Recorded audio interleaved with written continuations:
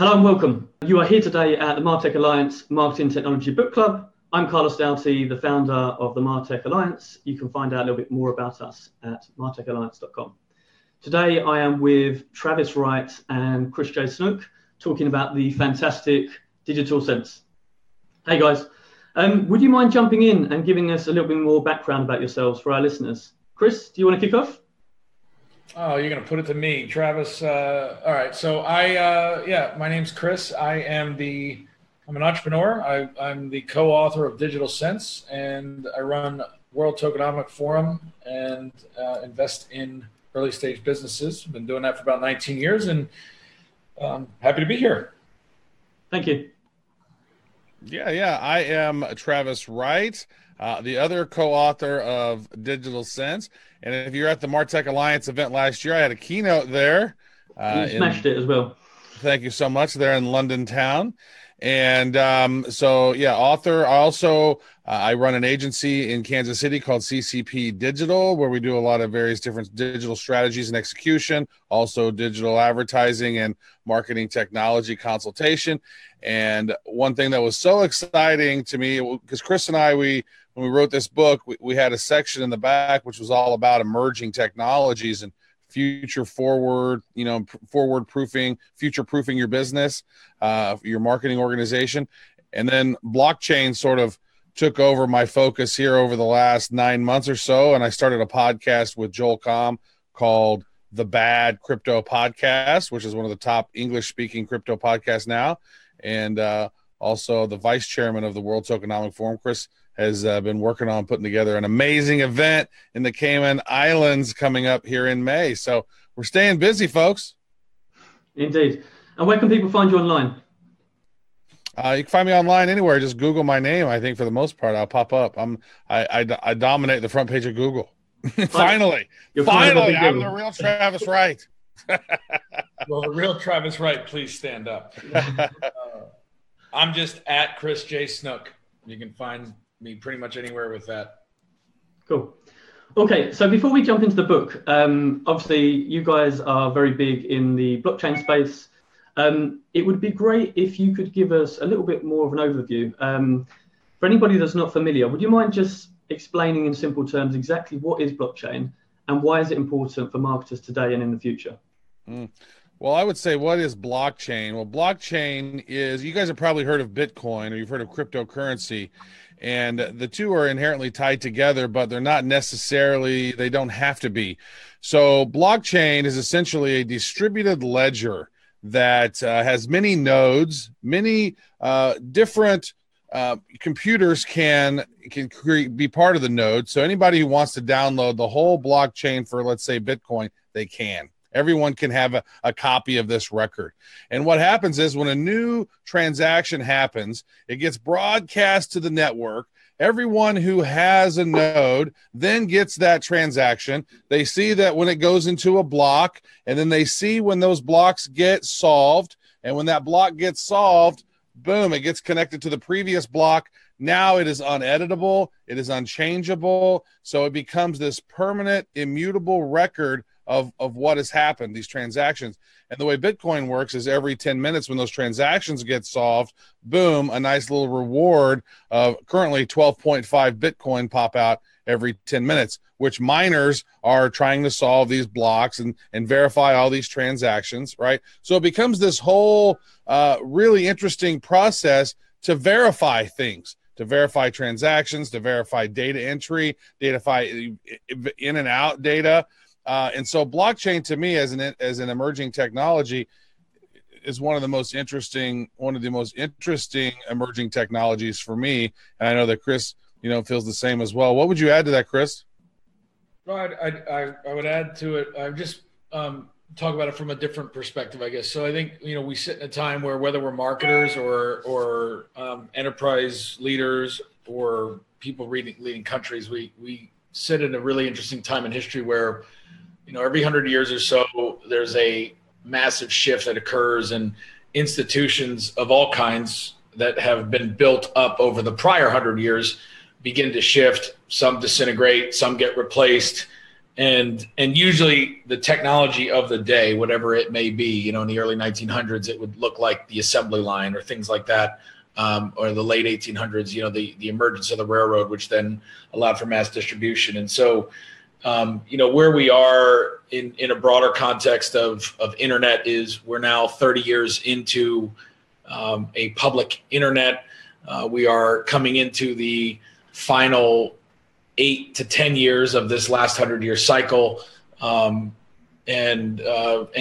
we're seeing massive shifts in society, both globally as well as domestically, and we're seeing massive shifts to the way that economies run. And you don't have to look very far, whether it's retail or whatever, to see this disruption play out. And so I think where we sit in time and where blockchain is exciting is that it provides us a storage medium, because that's what blockchain is. As Travis was saying, it's basically a storage medium. It's a decentralized version of it, or can be a decentralized version of it, but it's a storage medium. Blockchain applications on top of that give business logic to that storage medium. So things like smart contracts, tokens, things like that allow for business logic or rules to be embedded and along with debits and credits be stored and as transactions on that storage medium. So if you think about a freight car, a block would be the container inside of or be the freight car, and then the token or the debit or credit would be the box inside of that freight car. So visually, that's what it is.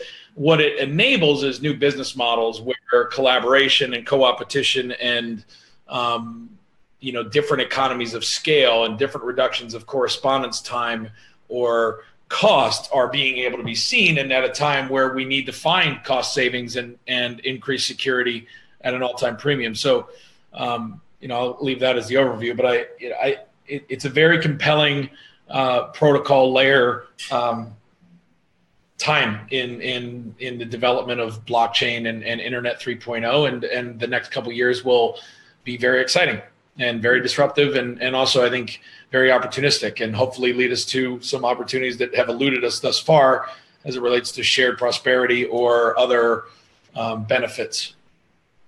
Great, thank you. Okay, now jumping into the book. If I had to ask the two of you to try and summarize the book in one tweet, I appreciate that's quite tough because there's just so much that you cover within that.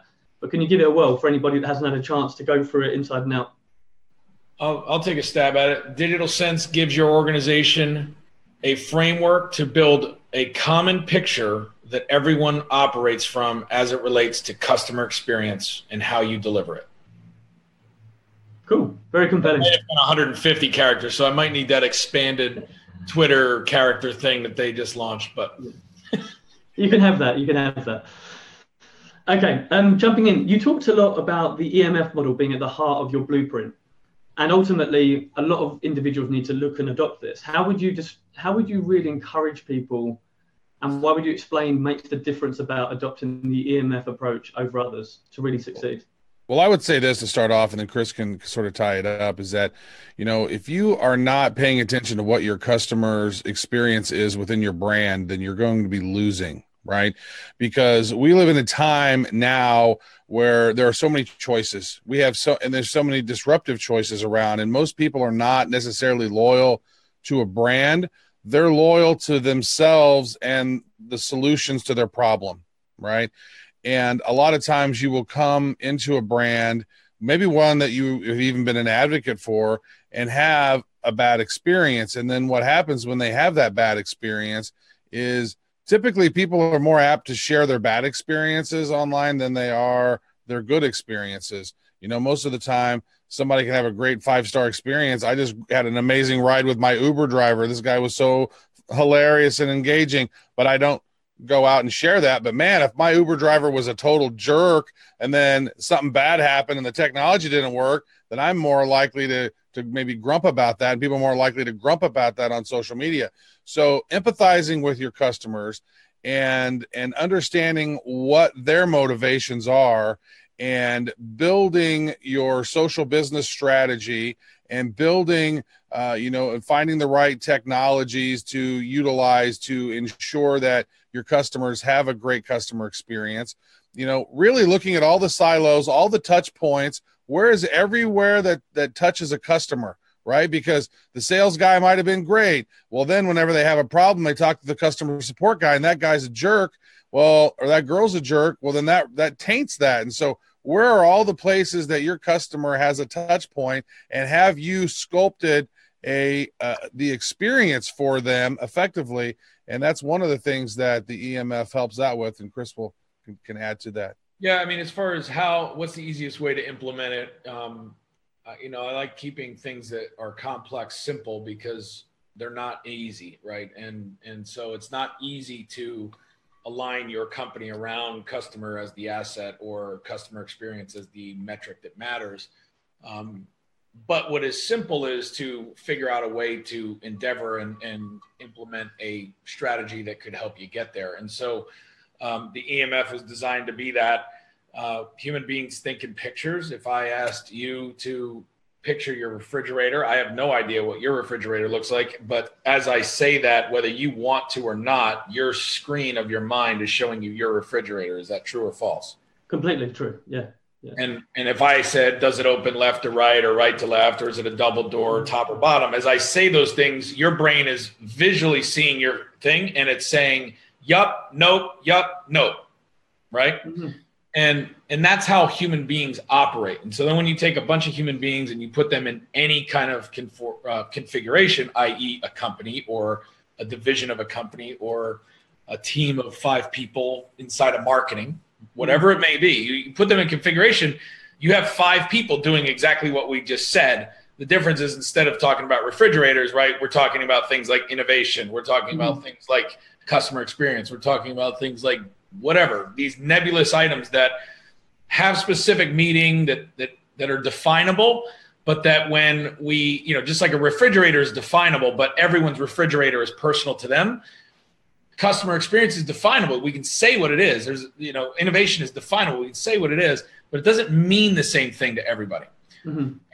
And so what the EMF does, and why you should approach it, and how we suggest you approach it, is first, just start with, what if we all had a common picture of what it means to deliver customer experience in this company? What would that feel like? What would that look like if, when I said it, you and I saw the same thing? Would that feel better or worse? Most people are going to say better. Yeah. And say, great. So what we're going to do is we're going to read this book, and we're going to go to chapter 4 through 7, and we're going to figure out just how to answer these questions. I'm going to draw them up. We're going to take some time, and we're going to walk through empathy mapping, and we're going to walk through the insights layer, and we're just going to start to draw our common picture. And so really pragmatic, that's how I would implement it, right? I'd get around the 4 or 5 people that I deal with daily, or whatever it may be, whether they're direct reports or peers, and I'd ask that simple question: would it feel better? Would it work better for you if we all had the common picture? And then when they say yes, then you just start taking that. If they say no, then find a new company or fire somebody, right? Yeah. Like, because if they're not interested in getting a common picture, then that's gonna be pretty tough. If there's you know what? I really don't care. I don't care. Okay, great. Either you're fired or I quit. One of the two. Yeah. Right. It doesn't really matter. We don't need the same page. It's lunchtime. It's lunchtime. It's lunchtime. And looking around, what organizations do you think have really embraced and your social business strategy framework across all departments? What organizations have you seen do that really, really well? I think any. Well, I don't know that everyone tells us that they implement it. Right? Yeah, we don't have a specific one that's told us that they've implemented. I think, again, it's also early books about 18 months old now, Travis. So maybe it's it's 18 months in. So I think we've seen. There's been some people inside of Oracle that have really adopted it, but again, Oracle's a massive company, right? So the Chicago regional office has I think implemented some of it within their team, but it's not an organizational wide thing. A company that I use a lot. Travis and I have different opinions on this, but just goes to show everybody has a different experience. A company I use quite frequently for travel that I think has, in their own way, probably implemented something close to it. They haven't used the EMF specifically to get there, but they obviously have some framework of getting there, is Southwest. And I say that because of a couple of reasons. One, there aren't too many businesses that are tougher than the airlines. There's no such thing as an easy business, but the airline business is a pretty tough, terrible business to be in. And yet, it all starts with your first customer, which is your employee.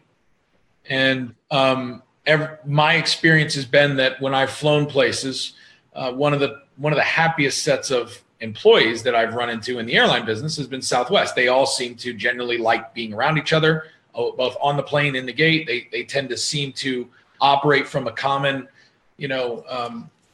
belief or focus, and yet they all seem to be empowered to a certain degree to do their job within a system, but with the flexibility of meeting the demands of a customer that, like Travis said, is not always in line with your operational process. So, I think that they're a good example of how they handle stuff compared to how other people in their industry have handled stuff, and also just other industries in general.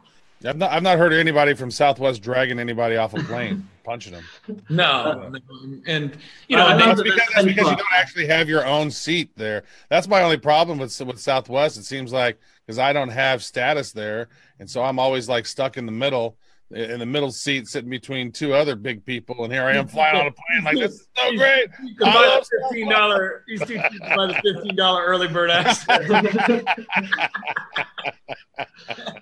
He puts it in crypto instead of putting but I think that's one company that exemplifies. I think there's others that that historically have done really well there. Whether it's Four Seasons or Ritz-Carlton. And we have a lot of champions within different organizations, but then again, it still goes back to that whole thing where people see things differently. They have different definitions for different things. They have different priorities within their silo sometimes. And so they don't, it's difficult for organizations with so many silos and in some cases, so many different locations to get everyone on the same page. And so, that's what more organizations really need to do, is to be working from that one unified sort of and get aligned, and that will help them out in a lot of ways. Yeah, one of the best companies that I've had some time to work with, and it was over a year ago when the book first came out, but that I think has done it really well, has been New Jersey Manufacturers, which is an insurance company. It's been around, I don't know, maybe almost 100 years. And at one point in time, they dominated the market share of good, I would say good insured clients, meaning not reckless drivers. But when it came to home, auto, and that kind of configuration, a lot of these guys have. NJM operated regionally in New Jersey and had about 60% of the market, and until deregulation happened, and now they've slid back to maybe 40% of the total insured market there. But, we did an implementation. We did some of the journey mapping and empathy mapping stuff with them right when the book came out, and some of the early EMF stuff. And, they got it. They had, if you can imagine this 100-year-old organization that during the Depression, one of the things they did from an employee benefit standpoint was provided 3 meals a day for all their staff. And to this day, they still do that at no cost. And, somehow have maintained profitability, and somehow maintained, the 30 to 40 year. I think their average client lasts 20 to 30 years from a retention basis. So their churn is really low. Why they were interested in doing this, though, and really kind of putting the customer back at the center in the new world, is because they're facing the same challenge a lot of these legacy companies are, which is what made them great at customer experience the last 100 years no longer applies, right? The baby boomer person, the 67-year-old client that loves them, is not the 20-year-old child of that client, right? And so they were one of the first people to create a massive call center. One of the things they prided themselves on was, every time you call, a human being's going to answer, and you're not going to be through some dial-up thing. Well, that sounds awesome if you're 50, right? If you're 25 and you're looking for your first apartment, or you're looking for auto insurance, and auto insurance, by the way, is going to drop because, as we know, less and less millennials are interested in owning cars, right? Because they don't have to. And then Gen Z behind them, will own even less. So now, the gateway drug used to be home ownership. Well, home ownership's not happening now until the 30s because of a number of reasons. So now the gateway drug is, let me get your renter's insurance. Well, Progressive and some of their competitors that are national have really great UX, UI, mobile app, manage your account online. And so that user, through message tech and things like that, even though their parents love NJM, right? And they listen to their parents still in that regard. The UI UX wasn't where it needed to be to get that customer to see why their parents were right. And so they had to create a cross-functional team to really align around what does customer experience mean to us as a legacy? What does it mean to our customer today? And how are we going to bridge to the next world? We innovated 50 years ago, but now we got to innovate again. And if we're going to continue to lead, we've got to change the way we do things. And they really, I think, got buy-in at the C-level and also across the board because of their history in a way that was really probably one of the best examples I've seen of actually trying to implement it, where they had FinOps and risk and compliance and sales and marketing all sitting around a table doing these exercises that we've written about.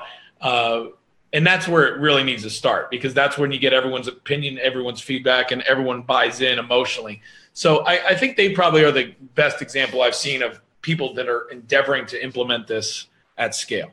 Yeah. I just want to add one thing. Like, my son is 16 and a half. He does not care about driving a car, which is so weird to me, because when I was like 15, I was chomping at the bit to get a car. I'm like, but now they don't need to, because you don't need a car to go talk to your friends. You can talk. Their friends are all stuck inside this phone, and they can chat with them, and they're all stuck inside Fortnite apparently now. Cool. Our next question I had for you was on MarTech tools. One of the things I loved most about the book was the mix between having really solid strategy and framework, but actually then getting into the tactical execution and talking about some great tool sets to help accelerate what you do. What, since its publication, has popped up on your radar as some really great tools you'd also recommend? Well, there's just so many tools. It just really depends on what you're trying to accomplish. And so, I mean, if you look at Brinker's landscape, there are over 5,000 of those tools. And actually in the book, we put together a glossary of 350 of the marketing technology categories. The book got too thick, and so we had to take that part out. So we actually have that as like a bonus. But there's just so many technologies that are popping out. People ask me that question all the time. What tool do you think is really cool? Oh, there's just so many of them that are great and cool. What are you trying to accomplish, right? And so depending on what you're trying to accomplish, then there's different tools that are going to fit in there. And so I don't think there's one size fits all. I mean, there's really cool social tools. And really, to me, over these last 9 months, the emerging technology space, I've been mostly focusing on blockchain. And there's a lot of really cool blockchain marketing technologies that are popping up now. Jeremy Epstein, right? Yeah, Jeremy Epstein. I've been working with him and having some conversations quite regularly with him, and he has put together the marketing technology landscape for blockchain businesses, and it's just growing and growing and growing. More and more companies are popping in there, and so there's just an evolution. Now we're starting to see more of these technologies sort of. Some of them are being acquired. Some of them are working together. Some of them are sort of, I don't know if we're going to keep seeing that marketing technology landscape just keep growing and growing, because now they're sort of shifting into other, types of technologies like blockchain and being built with that new technology. I think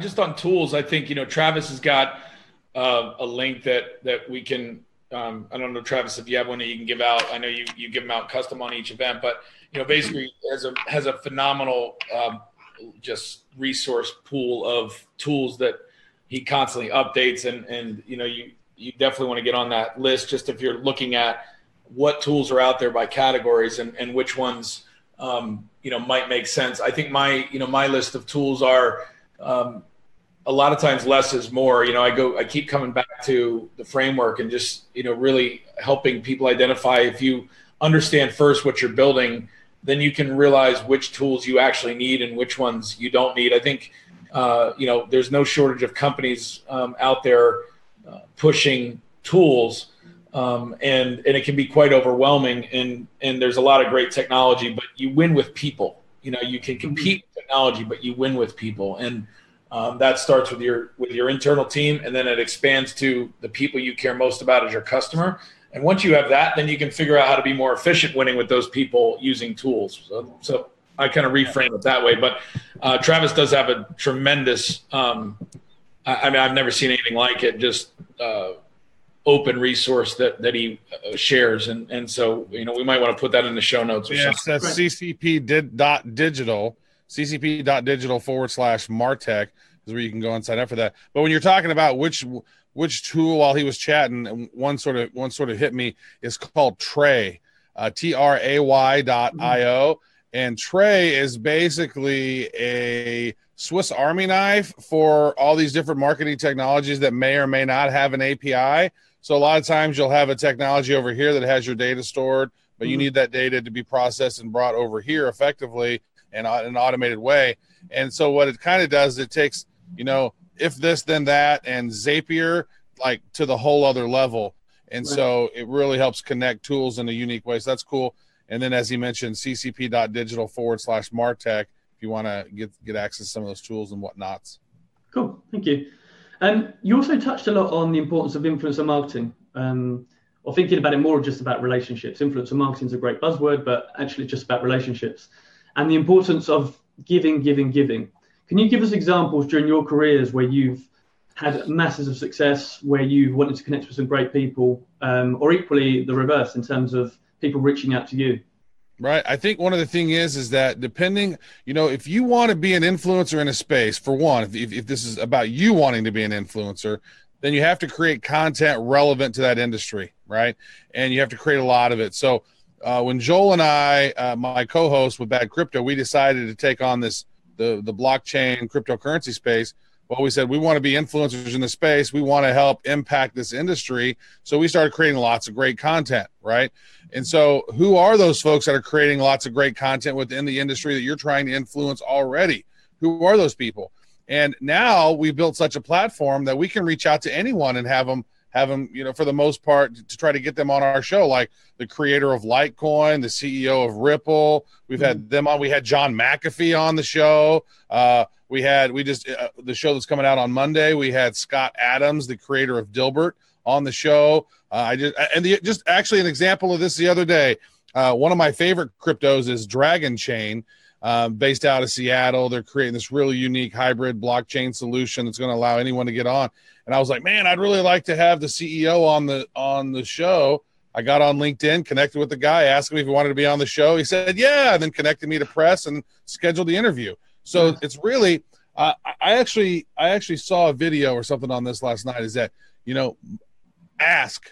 Most people, if you ask them for help, they will help you, right? Most people don't ask. And I know that you mentioned when we were having this little pre-chat beforehand, is that, that's maybe even a part of the culture within the UK, is that people kind of have their own sort of button-up lip. They don't necessarily outreach for help or ask for help or do outreach or even ask questions in a webinar setting like this. Like, we've not seen any questions come through.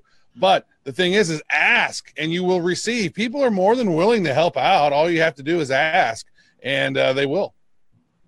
Yeah, I think generosity is the key. It's a core value in our company. Practice generosity with every interaction, and I think that, what does that mean? How does that show up? It means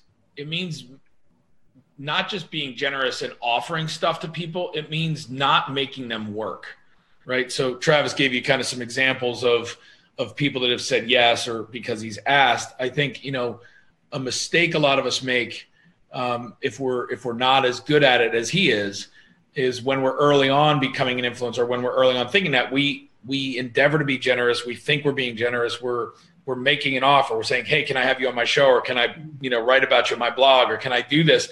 What we're failing to realize is that all that stuff still takes time, right? Like, whoever we're asking that of, if they're going to elevate us, that's because they're better and busier and richer than we are in some way, shape, or form, right? Richer in network, richer in capital, richer in whatever, which means their time is more and more and more and more precious than ever. So part of being generous in every interaction is generously researching and making a lot of work behind the scenes that you may or may not ever get credit for, and that you're not going to even have the chance to explain that you did to the person you're asking before the ask, because that is where you can make a difference, right? So for instance, whoever you want to go get, there's probably a bunch of stuff on them out there. Like there's volumes of interviews. There's 100+ episodes of Travis just on Bad Crypto. Like it wouldn't be hard to figure out what he's into, what he likes, how he likes to do things, right? It wouldn't be hard to figure out with me what kind of stuff I do, have done, what I've done lately versus what I've done 2 years ago, because, you know, maybe I've changed what I care about and I've changed how I do it. And so by investing and being generous, by not asking me to work and showing me without having to do a big diatribe about how you show me, that you understand what I'm interested in, that I care about, that is a lot easier to get a yes, right? Because again, it's not just that you ask, that's number one, it's how you ask. And, you know, I get 14 or 15 inbounds a day on LinkedIn that ask me for stuff, but they don't ask the right way. There's actually there's a cool tool on that. I want to add to that, brother. There's this tool called Crystal Knows, and Crystal Knows is actually a tool that's like, they call themselves the world's largest personality platform. So if you want to actually relate to someone, you know, how do they talk? What are they interested in? Just like Chris was just mentioning. And that tool actually will tell you how to speak to them. I've seen that. It's really cool, actually. It's quite accurate. So again, there's the perfect blend of Travis and my way of doing this, and which is the tool will help you cheat, like ethically cheat, right? And gather information for you. But the understanding, the humanity of, we only have 24 hours in a day. All of us that have made it successfully somewhere have done it because someone's been generous or done something for us that they didn't have to do. We'll leave it at that. They didn't have to do it, right? Yeah. And so most people that are successful, not all, but most people that are successful, look for ways to do that for someone else. Like they're waiting to pay it forward, but they also still have to manage their time and their opportunity costs. And so I think, you know, the blend of empathy and understanding, but then using a tool to make it scale is right. But you can't just throw the tool at it. Otherwise, I'll get your spam and I'll ignore it because it'll say all the right things personality-wise, but it won't have the understanding that I know that you actually put some work into this before you reached out. So just as an example, but I think, you know, learn how to ask. And the way you learn how to ask is by not asking right and getting no response, and then asking right and getting a response. And so, you know, influence is something we all have. We all have influence over something.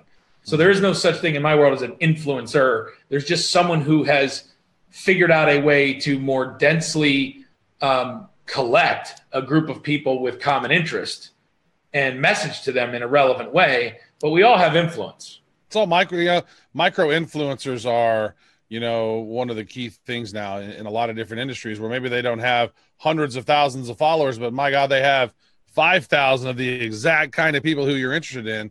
So yeah, just to his point, you know, it's an interesting space. And, you know, I live in Kansas City, and most of what I've done has been built on, you know, relationships. And it's really, we talk about, there's a part in the book called BRO, Business Relationship Optimization.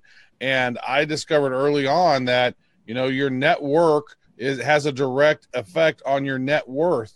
And so you really do, you know, need to build real relationships with people, because in the age of social media, you know, they're just a tweet away. I mean, they are not inaccessible like they used to be, where you'd have to try to call and get through somebody's gatekeeper. I mean, you are so easily tied into anyone you want to get in touch with today that it's ridiculous. And you're an example of that, Carlos, because how many amazing people have you got on this webinar series that you just reached out to?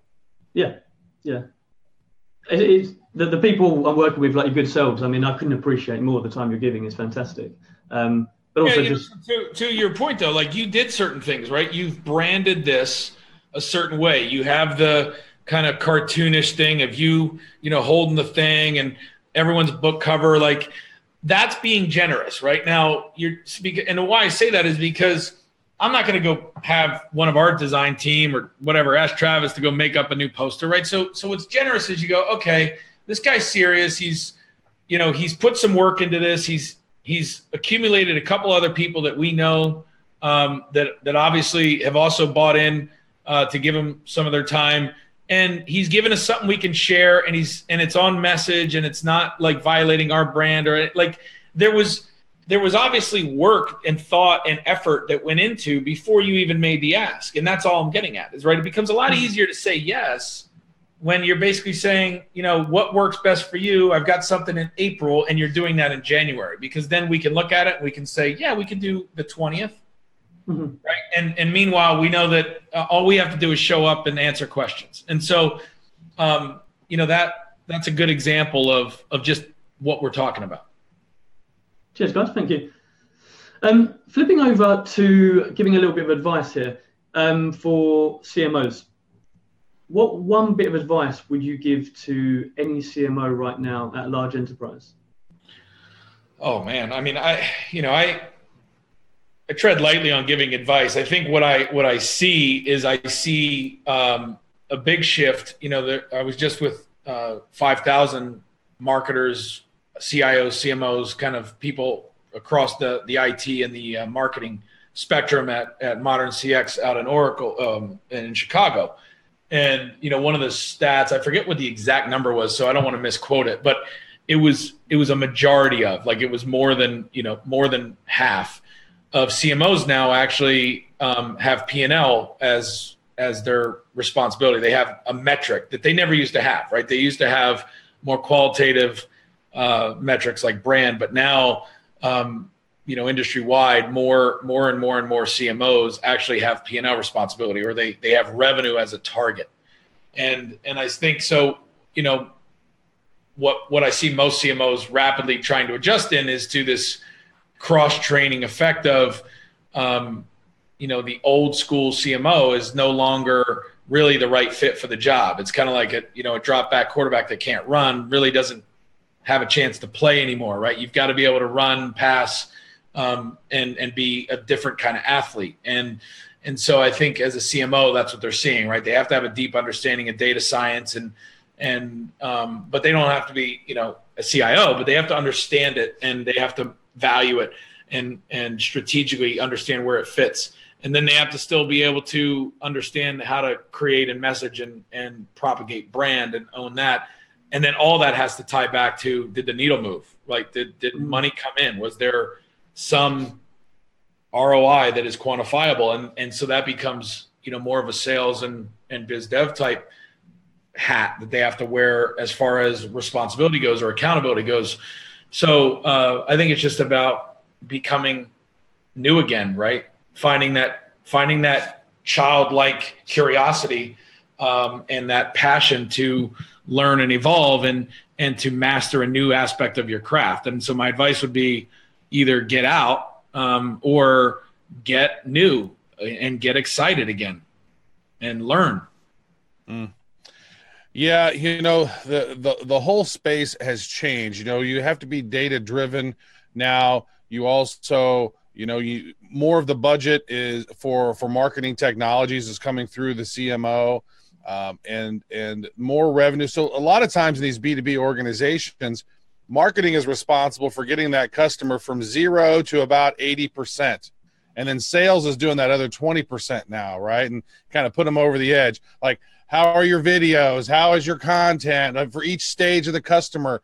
So, as a CMO, you're looking at each step of the customer journey, where they are at each step, your place. You want to figure out what messaging is for each particular place to make sure that you're moving those customers towards sales. Because as Chris had mentioned back in the day, it was all about branding. It was all about, hey, are we building awareness? And now it's about trying to get them and drive them down the funnel.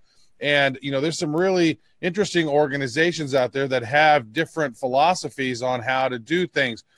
Some of them are hiring generalists, right? And like, oh, I want somebody who knows a little bit about everything. And then some are saying, nope, we want to just dive in. I want to have this person focus only on this and this person focus on that. And, so there's different, types of things that work with different organizations. And I think that you have to find out what works well within your industry and how you want to structure your team, how you want to structure your messaging, and, always be testing and iterating because the space is changing so quickly. What is it? Most CMOs have a job for 18 months still or something like that. And so you have to be quick. You don't have that warm and fuzzy feeling like, all right, let me get 6 months into the job just to kind of feel it out. It's like, you got to be on the ground running. And so that's why I think that, the advice for a CMO would be, read those internal chapters of Digital Sense to give you those frameworks that will help you sort of set up your customer experience more effectively and empathize with your customer more effectively, and it will help you get on point quicker. And so that's one of the reasons why we built it, not just for CMOs, but anyone within a marketing organization. And it's obviously been 18 months since you published. If you were adding a new chapter now, what would that be on? Or is there possibly a new book in the making?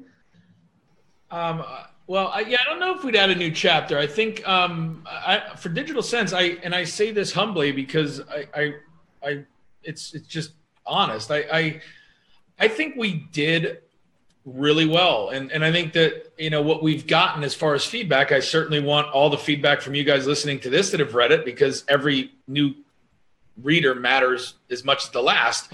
But the feedback we've gotten is that it was a really valuable and helpful and readable book, and that it's got real utility to it. So I don't know, I don't think we would. I don't know that I would want to add anything to Digital Sense. When the publisher asks if for a second edition or paperback, I'm sure we'll update it and we'll put more in the future proofing chapter as it relates to what we've mutually learned the last year, being fully immersed in the blockchain related world, because we didn't speak a ton about that in there. So I think any future editions of it, as it relates to future proofing, we'll update that final chapter and expand on it. But I have a new book coming out with Bon and Bao and Danny DiMichele called Rebooting Retail that takes some of what we talked about here, but applies it and highlights case studies within the retail sector, which obviously has been disrupted. That'll be coming out in next January. But I think Digital Sense is what we wanted it to be, Travis, right? I mean, we wanted a book that would be relevant for the next 5 to 10 years, if not beyond. The framework will be relevant for, I think, for as long as people are operating businesses, because it's generic enough but focused enough where it can evolve with trends. And so I think we accomplished what we wanted with this book, and that's my answer. Yeah. I think that there are so many different interesting developments that are going to continue to happen. Machine learning, AI, chatbots, 5G. I mean, we talked about those in the book. They're coming. I think I could probably write another book now at this point called Digital Sense, all about cryptocurrencies and blockchain. Just spell the book title a little different. CENTS, right? I don't know if anybody, Snook, I don't know if anybody's ever written 2 books with the same phonetic title having 2 different subject matters. I don't know if that's I don't think that's ever happened. We could actually do that. I don't think there's too many words that allow for that. So, you should. Well, then we could actually do the 3rd book once that we get digital smells together, because then we could have Digital Sense with that. Yeah, that's right. Then we could have Sprays. Well, the same title. That's pretty impressive. Yeah. So I think Carlos, the thing that works about Digital Sense, this version, is that really it's a book about human beings and organizations and common sense in a digital world, right? Digital sense. And so that's the really underlying thing. The trends, we say, quite frankly, half of what we write about in here might be obsolete by the time it's out, but what won't be obsolete is EMF, and what won't be obsolete is the ability for you to figure out which thing to apply next, right? And so it seems like we've delivered on that promise with the people who've read it and enjoyed it. And I think that, books are kind of those things you do when they make sense to do. Travis and I aren't, writing books or not writing books because we need to get them out. We're writing it because we think there's a reason to expand or bring something new to market that could be valuable and stand for a while. I'm really proud of the effort that he and I were able to put into this, and it was it's been a great relationship. And remotely. That was the other thing that was really interesting, how you wrote it with Messenger and Google Docs, not in person. I was really impressed that. What's funny is it was so funny is we literally hung out one time in Denver in 2013, and I don't even think by the process of us writing the book, we had never even saw each other the second time. Yeah. I mean, and none of that was like, we didn't plan it that way. That was just the reality, right? Was that we didn't need to see each other. It wasn't that but we didn't plan it. Like we did Skype calls and we did other stuff. And we had these kind of face-to-face kind of things. We were mapping out what we wanted to talk about and how the book was going, the subject matter. And as we were sort of walking through the whole thing. So it's not like we didn't, that's a great thing about video, right? Carlos, here we are right now having a video, us three right now. It's like we're in the same room. I mean, when you're doing a video conference, that's why when in my agency, like we like to do video calls for the most part, because it feels like you're in the room with them, you're connected with them. It's much better than just a phone call. And so we had quite a few of those, but we were able to map it out and plan it over time without actually hanging out.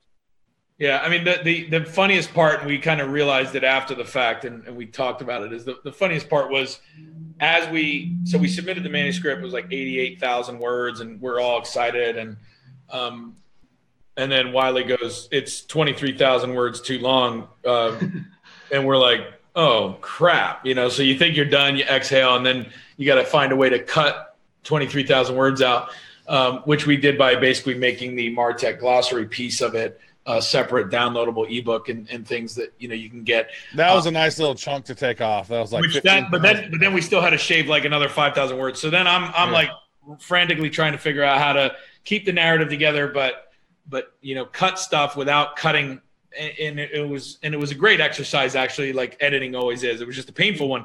And as we're doing that, Travis was through his KOL relationship with Huawei on a trip and like busy, and he was flying to China. And we had this, like, if we didn't get it by, I forget if it was August 15th or what the date was, Travis, but it was somewhere like in August. It was either August 15th or August 31st. There was this drop dead date where we basically were going to have to can the thing. Like, it wasn't going to go out in time, and we were going to miss our deadline, and it wasn't going to release. And so we had to get it done. And he was on a plane.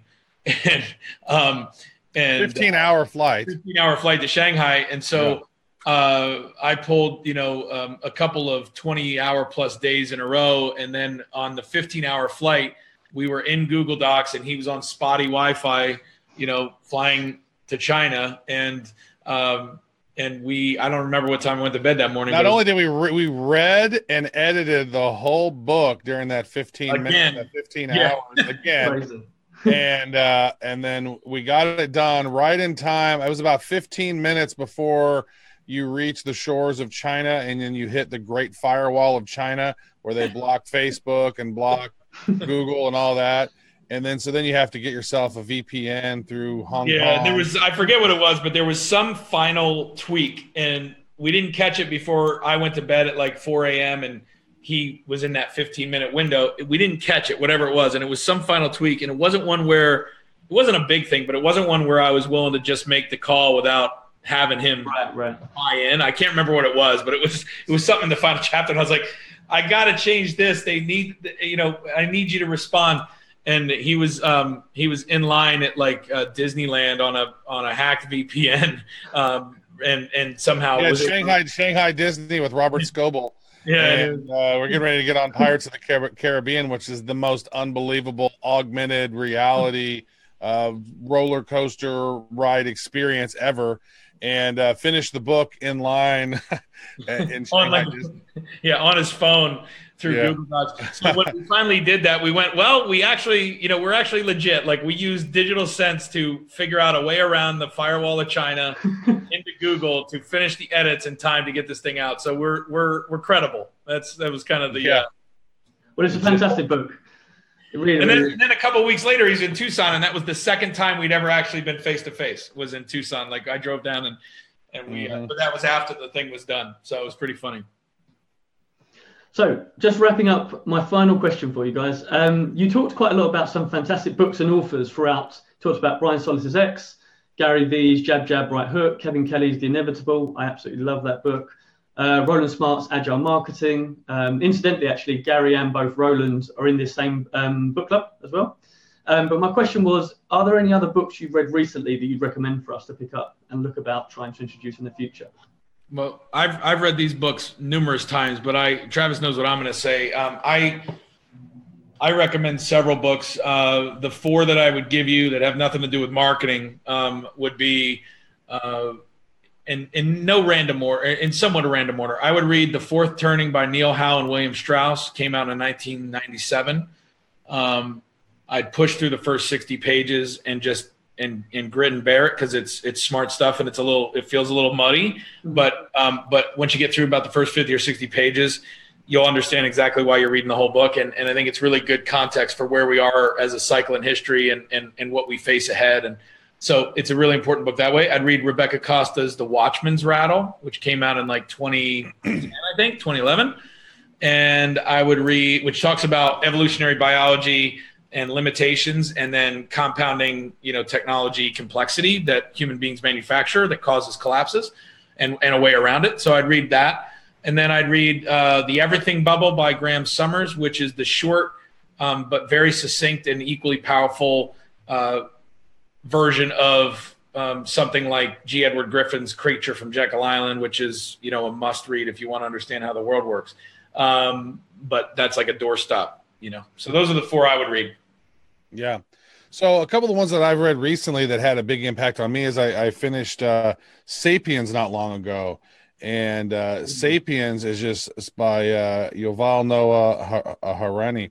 That is just such a great book. I mean, I listened to it on Audible on a few flights, and talking about how Homo sapiens have evolved over time, how we are the most destructive animal ever on the face of the earth, and it's in our nature to be the way we are. And it's just interesting. It's an interesting perspective. Another book, and it's actually, I think this is a book from that Jude recommended not long ago, Snook, Psycho-Cybernetics, which is a pretty interesting book. That's one of my all-time favorites, for sure. Yeah, that's a really solid book. Also, the Code of the Extraordinary Mind is a book that I read recently. So I'm always, and there's another book too. As I mentioned, we interviewed Scott Adams on Bad Crypto that comes out on Monday, the 23rd of April. And he wrote a book called How to Fail at Almost Everything and Still Win. And that book is so great because it talks about things that I had inherently figured out on my own. And that is skill stacking and talent stacking and leveling up your skills one at a time. So like maybe you learn how to edit videos. Like, well, that's a cool little skill that you now have. Oh, maybe you learned how Facebook ads work. Oh, now you got that little skill. Oh, now you've developed this here. Oh, you have a blog that you've written, so you got some blog writing skills. Oh, now you have this over here. Oh, now you can write for a column over here now, so you've leveled up this skill over here. Oh, you have a podcast. You've learned how to do podcast. Oh, you're doing this webinar now. You have that skill.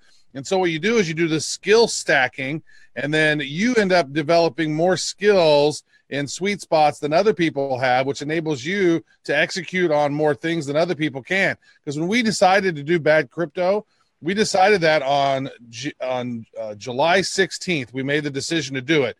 We ended up launching it on July 18th, less than 48 hours later. We came up with the name. We had the branding locked down. We launched the website, put the WordPress site up, added all the plugins to the WordPress site. We launched Libsyn. We launched our podcast thing. We set up our intro music. We created this. We mashed up all these different things to create our intro song. We recorded our first podcast. We launched our first podcast. And by the end of that next 24 hours, we had over 2,000 listens to our podcast. So it's just a matter of making a decision, being a quick mover. But if you have over time leveled up your skill stack, then you're able to execute on things much quicker than other people are.